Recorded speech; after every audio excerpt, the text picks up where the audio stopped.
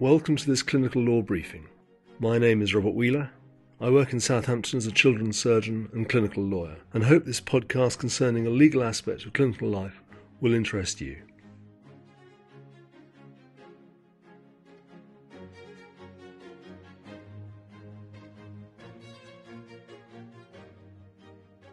This is a recording that reflects on toothache and incapacity.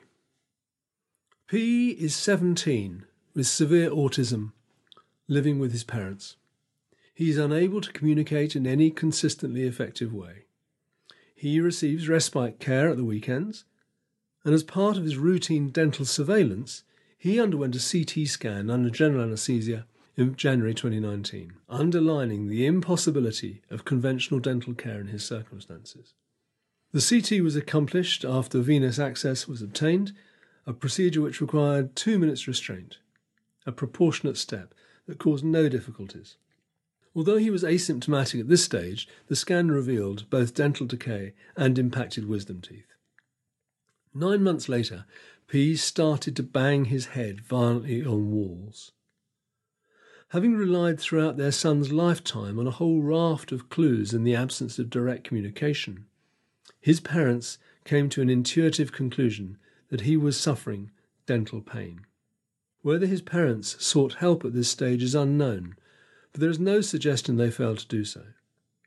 Within a few weeks, P had been taken to the local emergency department with an obvious bruise on his forehead, and his parents were concerned that his head banging had led to serious injury and was indicative of severe persistent toothache.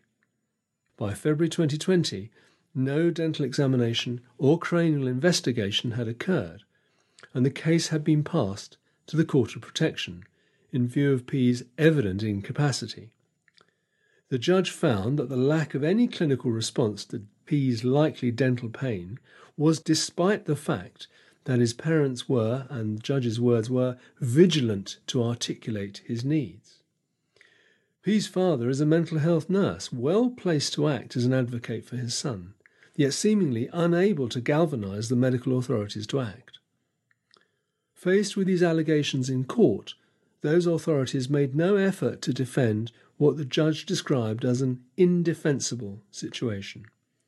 It never became clear to the court why it had been possible to perform a routine anaesthetic with modest restraint in an asymptomatic young person, but not a very similar procedure for dental examination and treatment when he was suspected of having toothache. The judge made a number of declarations and orders to encourage P's treatment, but acknowledged that further suffering would occur in the interim. The judgment reflects the despair of the judge at a case which was little short of an outrage. Further evidence of the prolonged suffering caused by toothache and endured by incapacitated patients, should there be any doubt, was handed down in the court in June. Q is 57, with profound lifelong learning difficulties, epilepsy, and is registered blind. There was a wealth of evidence indicating her incapacity to make decisions about dental care. Living for the past 14 years in supported accommodation, she has resisted any form of dental hygiene. Throughout 2018, there were increasing concerns about dental pain, which was markedly reducing her enjoyment of eating, identified in evidence as one of her great pleasures in life. After a year or so of pain, a full dental clearance under general anaesthesia was planned. But her reaction to being invited into the ambulance, which was to take her to hospital, prompted a 6-minute epileptic seizure, which caused her surgery to be postponed. During the ensuing 5 months, a series of best interests meetings were held, culminating in agreement that covertly administered ketamine sedation to and from hospital, with dental clearance under general anaesthetic intervening, would be necessary and proportionate. After this 2-year delay, a declaration this plan was lawful was finally set before the court, perhaps because the new plan involved prolonged chemical restraint.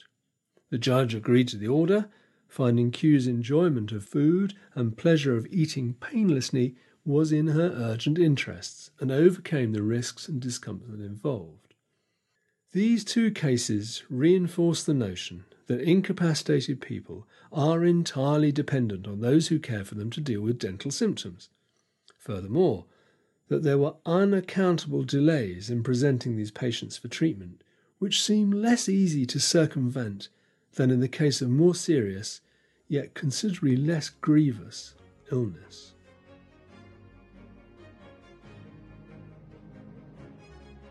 I hope this was useful, but if you would prefer to read rather than to listen to me, by all means look at the Clinical Law website on the UHS webpage, or type Clinical Law into a search engine.